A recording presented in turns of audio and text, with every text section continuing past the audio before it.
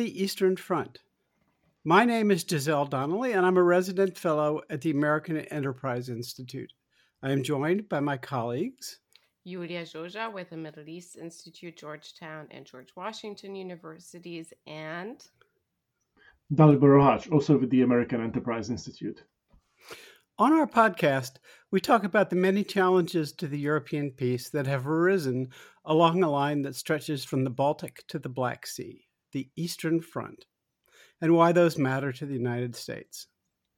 Our guest today, whom we've been panting to have on ever since we started the podcast, is retired Lieutenant General Ben Hodges. His final job at the conclusion of a long and distinguished career in the U.S. Army was as commander of U.S. Army Europe. And nobody knows Eastern European security and military affairs, or at least no American, knows these subjects better than Ben does. We're very pleased to have him on. If you enjoy this episode, please consider subscribing, rating, and reviewing on Apple Podcasts, Spotify, or wherever you get your podcast. Thanks and welcome. Ben, I'm going to use the moderator's prerogative, but just ask a very open-ended question because fortuitously enough, our podcast is on a day where the Ukrainian army seems to be enjoying huge success, really on several fronts. This is kind of a moment long hoped for, long forecast, and appears to finally have arrived. But as always, and especially, the battlefield is opaque, and probably as opaque today as it's ever been since the start of the war. So if you could just give us your sense of what this moment is and what it means, that'd be a great place to start. Great. Well, thank you guys for the privilege to speak with you. Of course, we say that reports are never as good or as bad as they sound, and there's an awful lot of good news here over the last few days. But Ukrainian General Staff has done a masterful job of protecting information, what we call OPSEC, operational security. We know more about what the Russians are doing than the Ukrainians. And of course, this is, while it's frustrating for those of us who are trying to watch and figure out what's happening, it has protected them and enabled them to get things in place and to keep the Russians guessing about what was actually going to happen. I think we'll know more in a few more days, but it certainly seems like there is success from Kharkiv all the way down to Kherson. It almost feels like the attack towards Kherson may have been by design a feint. I mean, obviously you want to have success there, but there was so much talk in the weeks leading up to this that there was this big counteroffensive that was coming to Kherson. And the Russians, we now know, shifted forces down towards Kherson. And I think they may have created opportunity for the General Staff. So two more points I'd make on this, and then I'll stop. First, the work they have been doing for the last few weeks of setting conditions, of destroying and degrading Russian logistics, knocking out dozens of command posts, creating confusion in the Russian rear area, all the way back to Crimea and even perhaps up in Belgorod. The increase in partisan and special forces attacks in occupied areas. I mean, this has really made it very difficult for the Russians to analyze and coordinate what's going on. At the same time, and this is the second point, the other part of their setting the conditions is their own force, getting things ready and to conceal it. I mean, that's really difficult when you're talking about moving thousands of people around, hundreds and hundreds of vehicles, to marshal all of this so that you're ready for an offensive operation, the fuel, the ammunition, the medical, all the stuff, and to keep it relatively well concealed. I have to say, I'm very impressed. entirely agree with that analysis. Just add one or two things. First of all, my initial thought was too that Herson was um, at least a demonstration or a limited operation, but it's had increasing success over the last 48 hours or so. Which would really be a pretty amazing revelation of Ukrainian overall military strength. You have to ask, can these break-ins, from the drive from Kharkiv is already at 50 plus kilometers or something like that. Pretty narrow penetration, but so will take some reinforcement to hold, I would think. But if they can also, sort of keep pressing in a way that makes it very difficult for the Russians to reverse transfer forces from the south to the east, that would be beyond anything that I imagined the Ukrainians were capable of. Just not in a not in a structural way, but in just the overall strength of their military at the moment. Well, think about the distances involved from Kharkiv all the way down to Kherson. Yeah. I mean, this is hundreds and hundreds and hundreds of kilometers. Right. So it's a huge distance. And when you there's so many estimations out there of how many troops the Russians actually have. Right. Let's say there's 200,000 Russian troops. Obviously, that's not 200,000 infantry. That's that includes tens of thousands who are in the rear area driving trucks, on artillery, all the other stuff. So now you think, okay, let's say there's 100,000. They're actual, in a bunker, in a trench, in a tank to fight. 100,000 spread across that distance is really, really thin. And so, and we can assume that the Russians made best use of available terrain and all that, which they haven't. But let's assume that it still offers lots of potential for Ukraine to achieve breakthrough at certain points. And what really matters is not the width of the penetration in the beginning, but can they follow through where they've had success? I mean, this is the acme of maneuver warfare, when they're able to get into the rear. And because of the psychological effect of when you've got the enemy behind you, I mean, not a happy day. Yeah, I mean, you've got, in many cases, undisciplined, untrained troops that don't want to be there to begin with. Good opportunity to surrender or drop your rifle and start getting out of there. And so that's why, after the potential is there, I don't want to get too excited yet, but the potential is for, you have the breakthrough, and then you have what's called exploitation.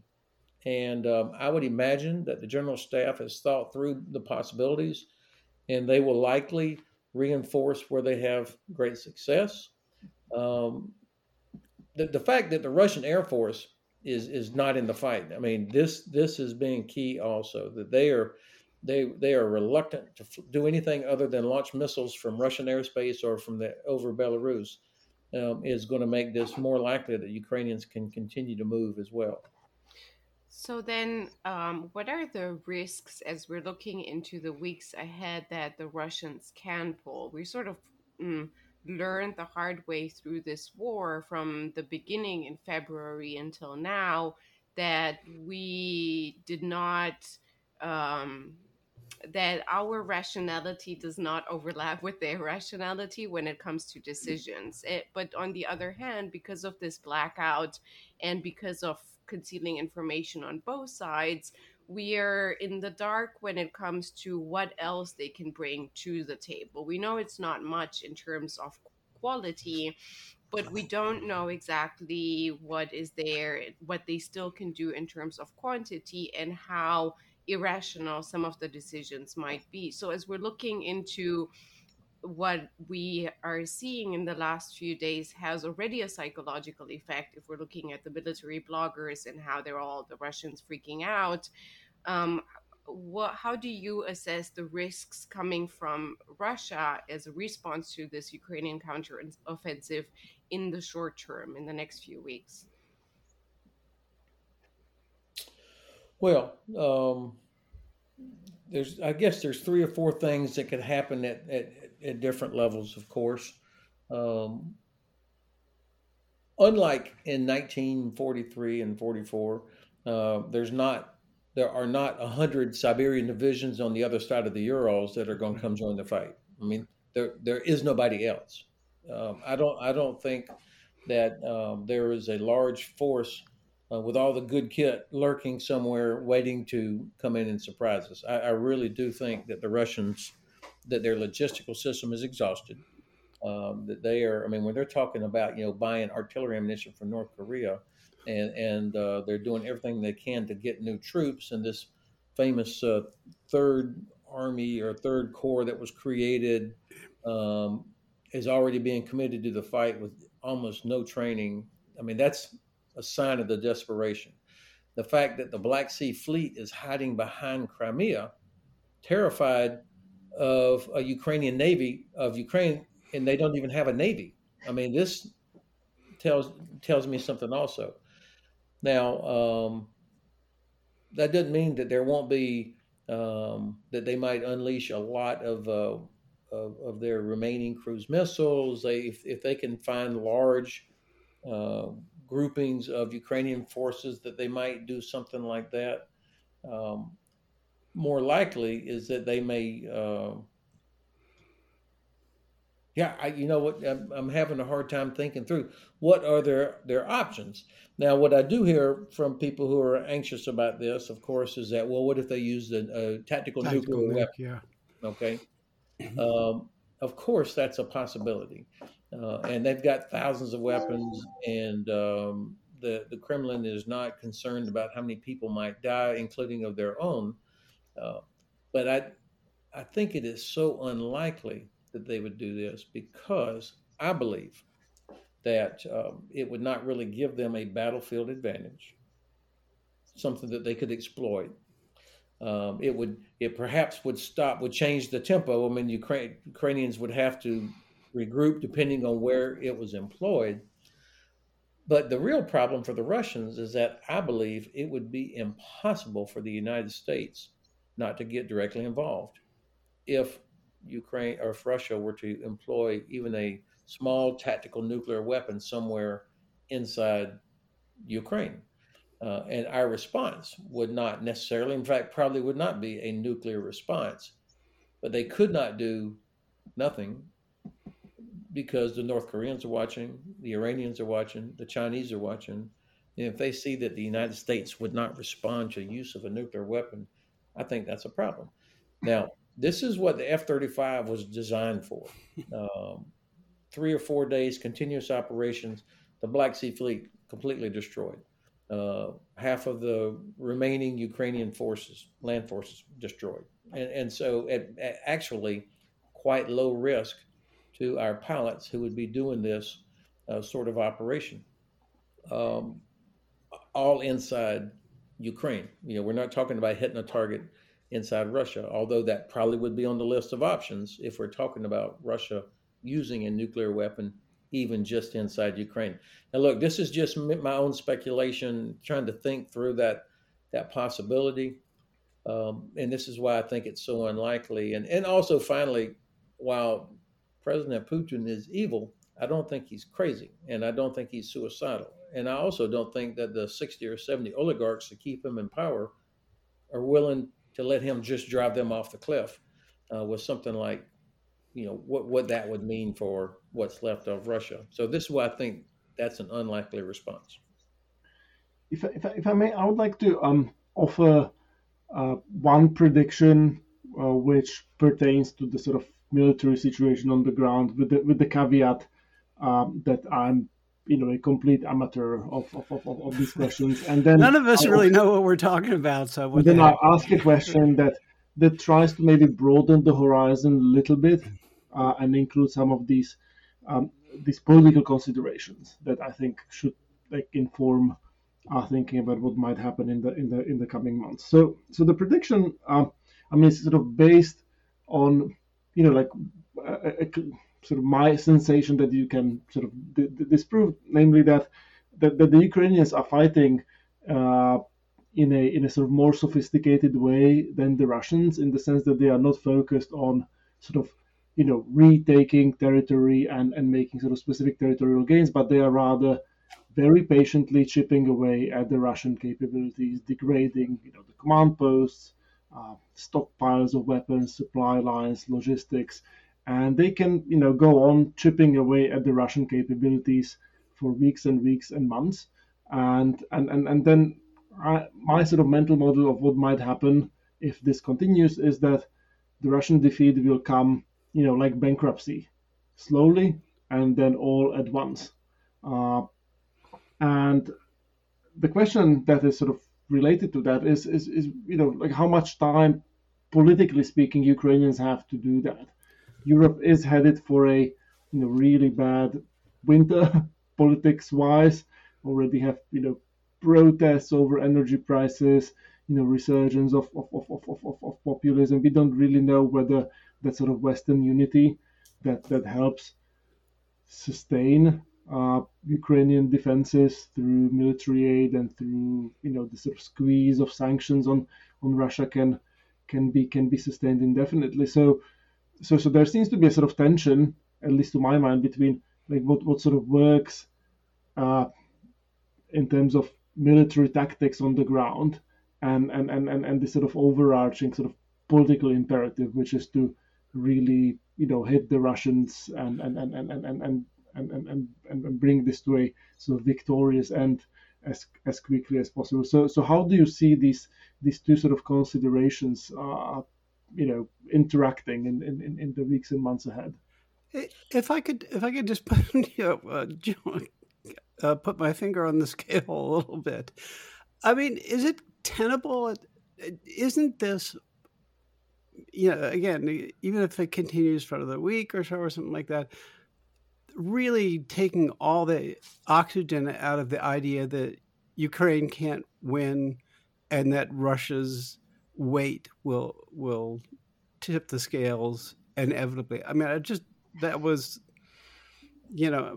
I think for reasonable people disproven, but I think for the unreasonable remnant who are attached to the idea of inevitable Russian victory, I think maintaining that at this point is very hard. And the Ukrainians, aren't they buying themselves, a winter's worth of resolve in Western Europe? So, good questions. First of all, not only is Russian victory not inevitable, I would say that Russian defeat is inevitable, that Ukraine is absolutely going to win. How fast. And when I say win, I'm talking about they get it all back, including every ounce, every inch of Crimea, Donbass, all of it. That all comes back. That's going to be the military outcome of this, whether that happens in the next few months or my assessment at the latest by the end of next year. But I think it's going to happen sooner than that. And then, of course, how Kyiv defines victory, how the rest of us define victory, will include something about Ukrainian ability to continue to defend itself, inflicting so much pain on Russia that they won't threaten other neighbors for a very long time to come, and these kind of matters as well. But to the specific question, you're exactly right, Giselle, that people who are still, and there are people who are invested in, Russia eventually turning it all around. So a lot of reputations are at risk here, but nonetheless, there's no doubt in my mind what the final outcome is going to be. That the timing of that is going to be driven in part by at some point somewhere, do the Russians finally stiffen their backbone, and do they throw enough stuff in there to slow down, which is possible, but I don't see that coming. But also, do everything that was talked about yesterday at Ramstein, does that Do we follow through? Do we deliver? Do we keep sanctions in place? That will determine some of the timing on this. Now, I live here in Frankfurt, and so I spend a lot of time with my German neighbors and friends and colleagues, and I can really feel that the resolve of Germany is growing increasingly strong. That they understand what this is about. And while a couple of months ago, or maybe even a month ago, I was anxious about how Germany was going to react, there was a poll that came out today that showed every single political party except the AfD, and I can't remember what the Linke were, but the big ones, the Free Democrats, the CDU, CSU, the Greens, and SPD, all well over 50% in favor of doing this, regardless of what the economic impacts are. That's amazing. The Greens were like at 90 something percent. Right. Even the So- left, Die Linke, was over 50%. Yeah. Okay, Yeah. so only the AfD, the right wing extremists, Yeah.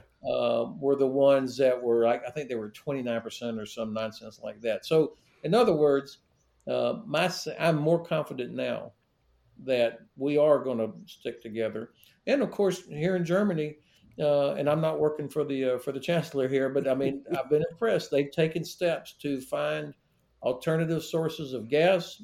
They've got storage up over 80%. People here, are already thinking like, oh man, energy prices are going to go through the roof. They probably will, and of course there's going to be an economic impact. But these riots that we talked about that happened in Cologne and Prague, you can be sure 100% these are being paid for by the Kremlin, where they pour money in to exploit cracks. And of course, there's unhappy people. It's not 100% all for this, but I would not put too much weight on the fact that there have been some protests. Ben, while we got you, I thought we would take the opportunity to both look back and look ahead. From 2014 onward, again, nobody had a better look at the reforms and the improvements that the Ukrainian military has made, and which most in America and the West paid no attention to, but never mind. So I'd be interested in, a war story or two from your own experience of that, or if there was a moment where you really realized, hey, these guys are serious, and about being able to defend themselves. And then I think it would be good to look forward maybe to the spring. And there was a great paper just released by the Ukrainian General Staff about what more they think they need. Looking back 6 or 8 years and then looking ahead 6 or 8 months would be a good contribution, I think. Okay, so I'm embarrassed to have to confess that I was part of the group of people that thought that the Russians were going to do much better than they did. I am guilty of overestimating their capability, and I've been trying to figure out how did I get it so wrong? Because I watched their modernization effort that began in 2007, and we were aware of capabilities that they had, particularly in the area of artillery and rockets and electronic warfare and all of that.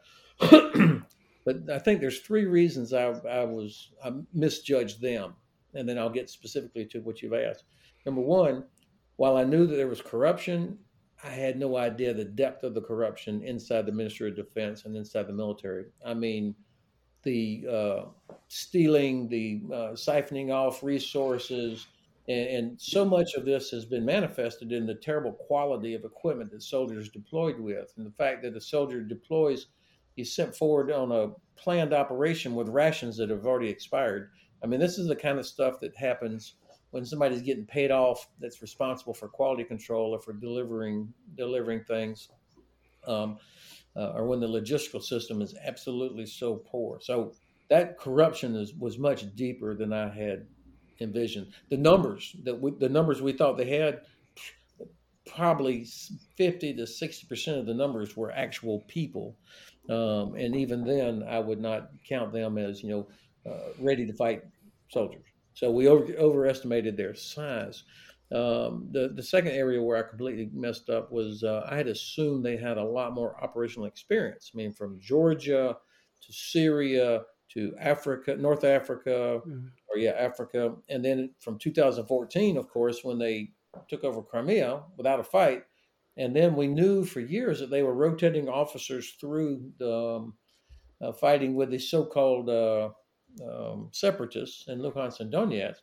I just, in my mind, I thought, wow, they've really built up a lot of experience. And we were seeing indicators that they had NCOs with carrying secure radios and other little bits and pieces. The third area, so I was wrong. It turns out that maybe 5% of the Russian military actually had operational experience. The vast majority of it still conscript army. Flying missions over Syria is a big difference than flying missions against Ukrainians. And the third area where I made a mistake or misjudged was on their exercises. If you don't have operational experience, you got to replace that with really hard, rigorous, tough exercises where you train to the point of failure. That absolutely does not happen inside the Russian military. So because of those things, I was wrong. I overestimated their capability. Now, reference to Ukrainians, 2014 is when we really started spending time with them.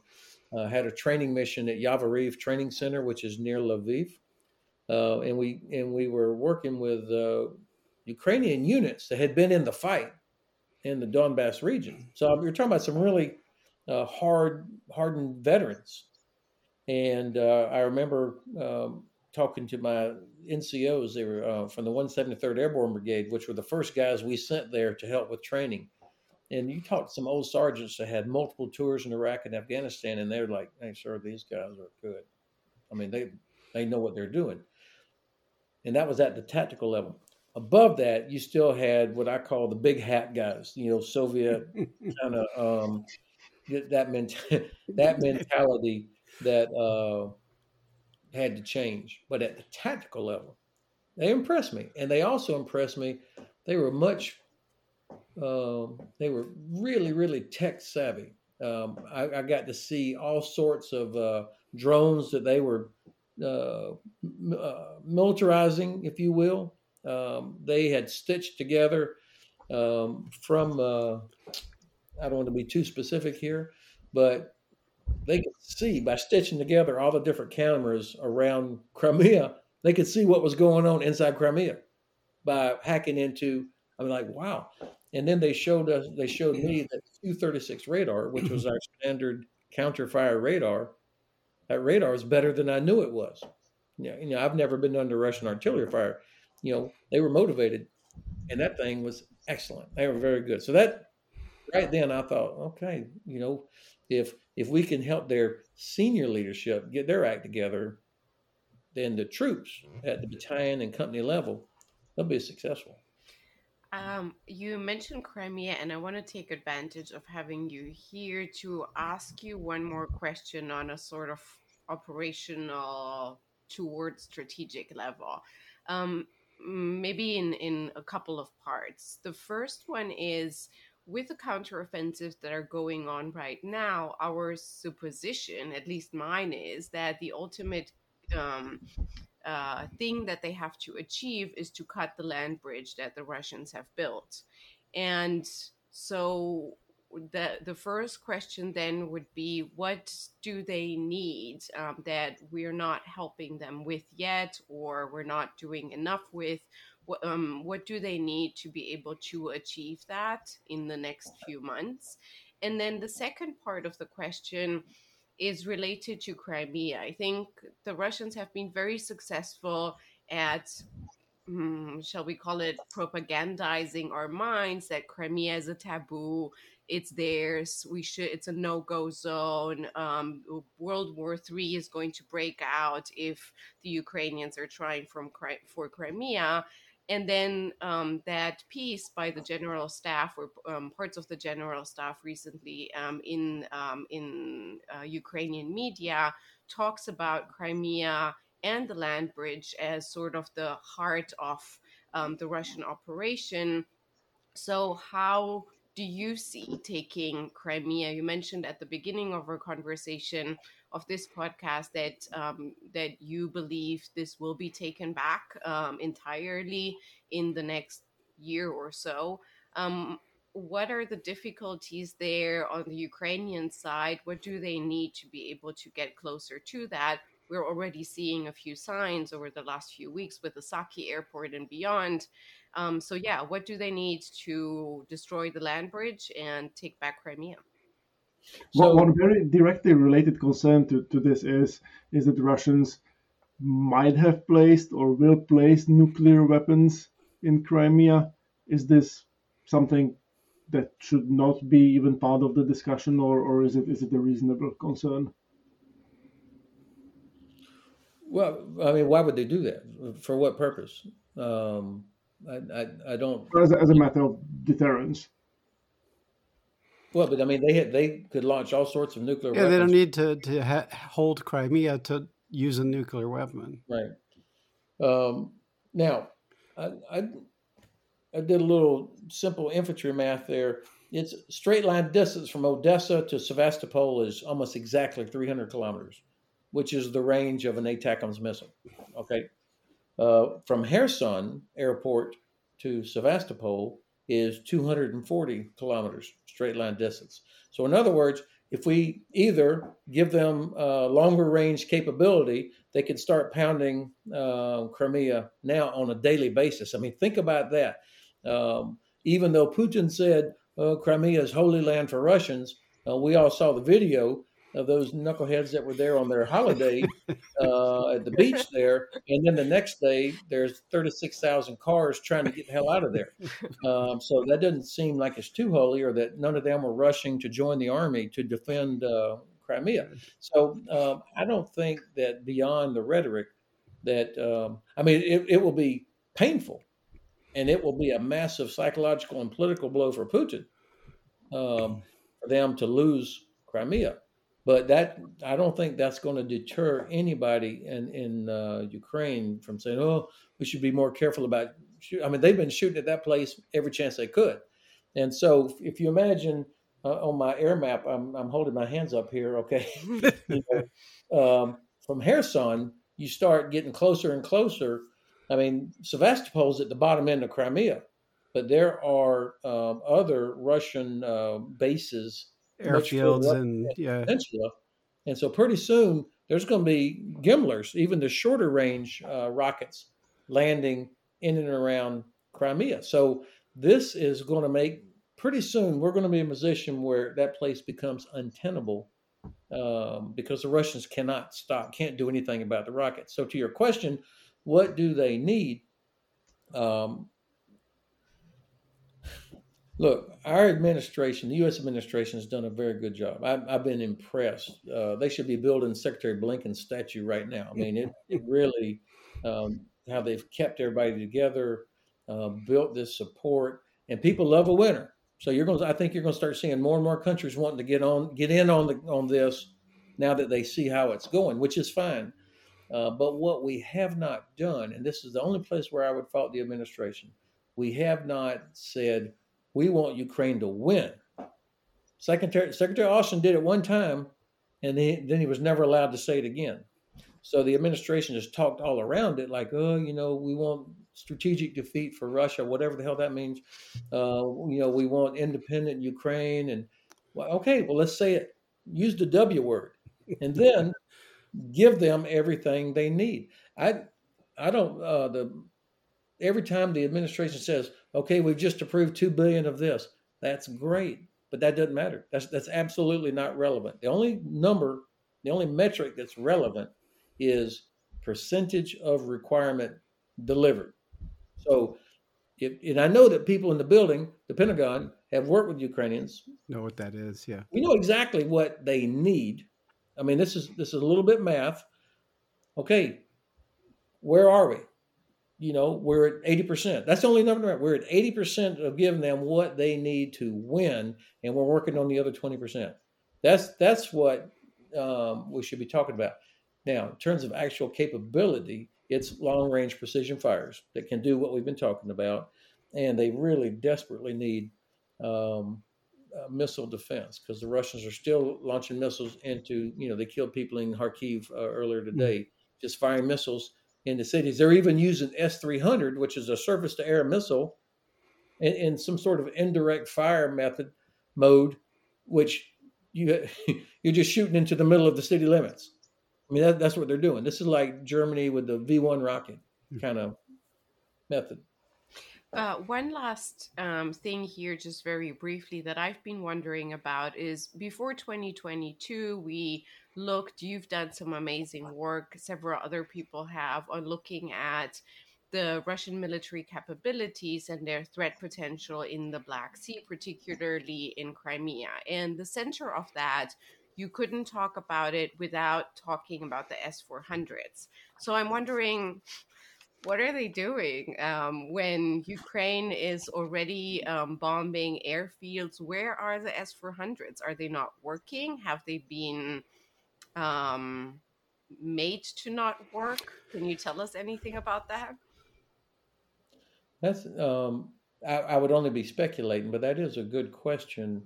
I don't know how much of this is they just don't have as many, or they've decided that they don't want to. They're afraid of harms, I'm sure. They don't want to risk losing them, Yeah. And that I think the decision by the administration to provide harm, that was a powerful decision. That's not as doesn't get the attention, yeah. Right, like HIMARS, but in terms of having effect, and really that's what matters is what effect. I mean, that's a big deal. But it also, I mean, a lot of this stuff has turned out to be not quite as good as advertised. And, I wonder if our Turkish allies are having second thoughts about, a little buyer's remorse. I don't know. It's a good weapon. There's no doubt. It's a good weapon. Why are they not using them? I think it's probably because they don't want to lose them.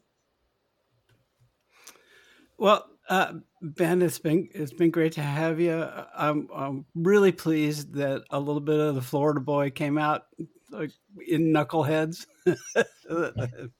That certainly is a very a verifying thing for our listeners. It's the kind of language that Ben is familiar with. So that was good to see you unbuttoned, and it's just great to catch up with you. And I promise it won't be another 80 episodes before we have you back. Thank you so much. Okay.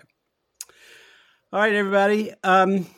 It was time for us to sign off. So from me, Giselle Donnelly, and Iulia and Dalibor. Thanks for listening to this episode of the Eastern Front. Our podcast is dedicated to the security challenges arising on the line from the Baltic to the Black Sea. We now have our newsletter, which is up and running at the through the AEI website, which you can find linked in the show notes. It's a bi-weekly update of newly released episodes. We do exclusive Q's and A's with our hosts, with all of us, and a way to stay up to date with the things that we write, op-eds, articles from us on the security challenges and the issues that we discuss on the podcast. You can find more podcasts, more episodes, and additional content at aei.org or on Apple Podcasts, Spotify, or wherever you get your podcasts. Please be in touch with us on Twitter using the hashtag EasternFrontPod. That's all one big word. If you enjoyed the episode, please consider subscribing, rating, and reviewing us. So long until next time.